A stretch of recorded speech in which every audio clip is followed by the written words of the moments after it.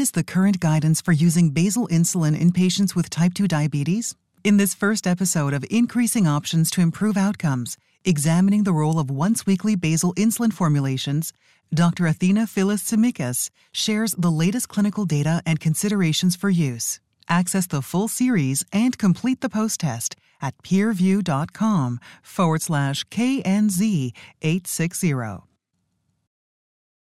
We know that poorly controlled diabetes can lead to increased risk of developing diabetes-related complications. These can be both microvascular as well as macrovascular. On the microvascular side, diabetic retinopathy and diabetic neuropathy can be seen, as well as nephropathy. It's important to check for these on a routine basis with annual eye exams, as well as urine microalbumin or urine albumin testing. On the macrovascular side, cardiovascular disease with an increased incidence of coronary disease, stroke, and peripheral artery disease, as well as congestive heart failure, can many times be seen and can occur 2 to 3 times more frequently in patients with diabetes. We also know that diabetes-related complications of both micro and macrovascular can be reduced as you improve glycemic control, and this was shown in several large-scale randomized control studies in type 2 diabetes, such as UKPDS very early on, and later on with ACCORD, ADVANCE, and VADT. All of the large societies currently have treatment recommendations for use of basal insulin in patients with type 2 diabetes. You can use basal insulin in virtually any patient who's not at goal. The ADA's recommendations are to start insulin therapy if someone's A1C is above 10%, if they are in a catabolic state, if they have symptoms of hyperglycemia, for example, polyuria, polydipsia. And this may be seen many times in patients that have had longer duration of diabetes, usually over 10, 15 years. Both ACE and ENDO have similar recommendations, although the Endocrine Society does make an emphasis on being careful with patients that are older in age and adjusting your target for hemoglobin A1C according to what the patient might tolerate, and consider maybe having a slightly higher A1C for patients that are over 65, 70 years old.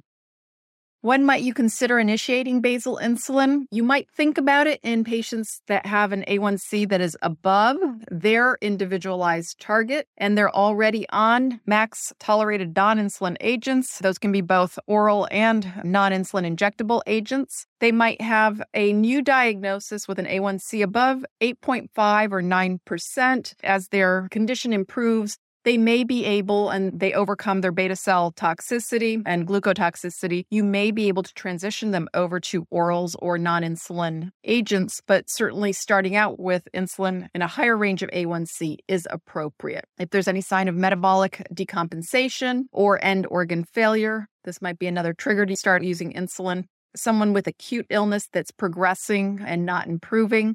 Prolonged use of steroids is another condition we might see, which would require insulin. And usually you might want to think about either NPH insulin in this case, or one of the newer generation insulins, and anyone that might have an intolerance to oral medications. The time to maybe think about not initiating insulin would be in older patients, asymptomatic patients, or those that have a higher risk for hypoglycemia and may not be cognitively able to distinguish the signs of hypoglycemia.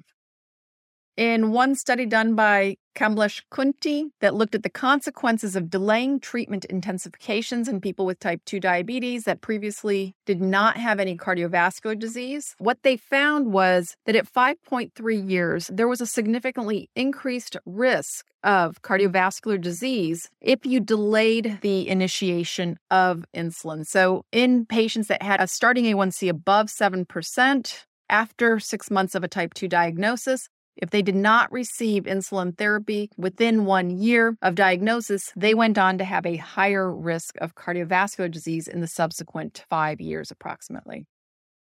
There are a number of different basal insulins that can be used for initiation of insulin. These run the gamut from human NPH, which usually needs to be used either once at bedtime or BID twice a day for treatment. First-generation insulin, basal insulins such as Detamir and Glargine sometimes had a somewhat shorter half-life and might not extend the entire 24-hour time period and occasionally needed to be used twice a day. The newer generation insulin, such as glargine U300 and insulin degludec, had a much longer half-life, able to last the full 24 hours and able to use these once daily. Several studies have been done with both glargine U300 as well as degludec that showed fewer episodes of hypoglycemia when using these agents compared to more traditional older insulin such as glargine U100.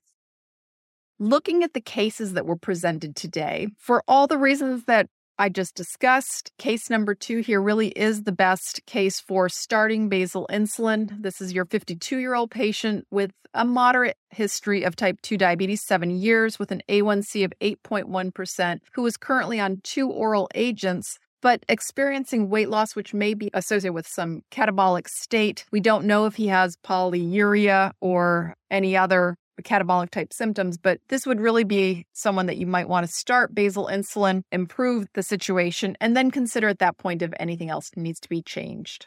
So the other cases, although some may end up needing insulin, are less optimal in terms of being the best candidate for basal insulin therapy at this time.